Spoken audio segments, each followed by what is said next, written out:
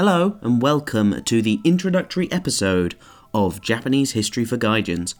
I'm your host John, and I'm here to guide you through the fascinating history that no one in the West really learns about. Like, my background, first of all, I have a history degree from King's College London, and when I moved to Japan last year, I wanted to know as much about the history as possible. To my surprise, the English sources for this were absolutely pants.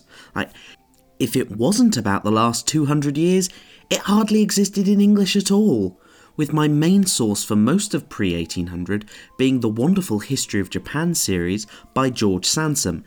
Now, this is a good series written by an English diplomat who lived in Japan and spoke fluent Japanese.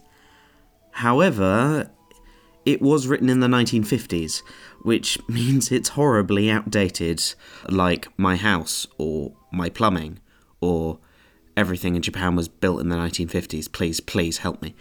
You might ask, John, the history of 1,000 years ago doesn't change that much in 60 years, does it? Well, straw man who I've created specifically for this argument. First, I love medieval history. It's my speciality. And I'd argue that one of the main things that most people don't think about is that it is actually the most changeable and fluctuating of any kind of history. In the 60 years since that book was written, new sources could be discovered that totally change our view on what happens. Most things aren't that extreme, but small changes create a ripple effect that can end up totally changing our perception. Though, even if there is no new evidence, a new argument could arise, like someone just thinks about it differently, and suddenly we can totally change how we view the evidence that we do have, and the history surrounding that. One of the things that lots of historians don't want to tell you is that it's really just educated guesswork, really. But that's getting a bit too complicated. In short, this series will be simplified Japanese history for those who don't want to sit through tomes of old academic books, because I know that's only fun for me and like 2 other people. Hi, Dad. Now, I don't speak or read Japanese. Oh, there's more to that sentence. I don't speak or read Japanese half as well enough to be able to read any academic articles in it, so I'm afraid I'll be limited to the problematic sources I just referred to.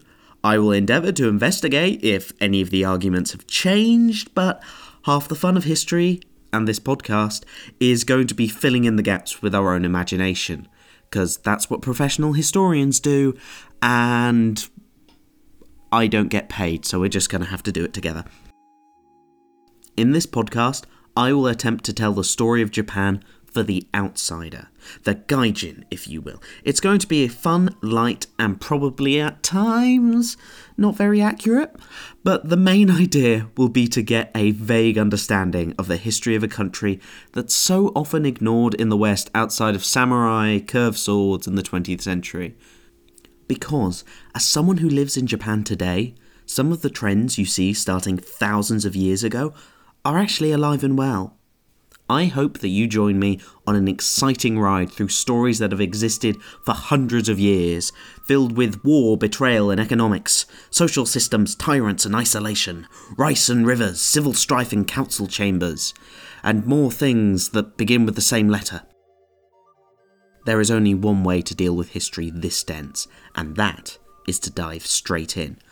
I mean, for example, today, the day of release, is Foundation Day in Japan. That's the 11th of February. It is a national holiday that marks the accession of the first Emperor of Japan, known generally as Emperor Jimmu, who history claims is the direct descendant of the sun goddess Amaterasu, and that is a national holiday. Make sure you listen for more fun facts like these. The first episode will be uploaded together with this, so there's no point not to just keep on listening. And first of all, we're going to make a Japan, because it's very hard to have history somewhere if we don't know where that somewhere is. Hope you join me next time on Japanese History for Gaijins. Mata Raishu, everyone.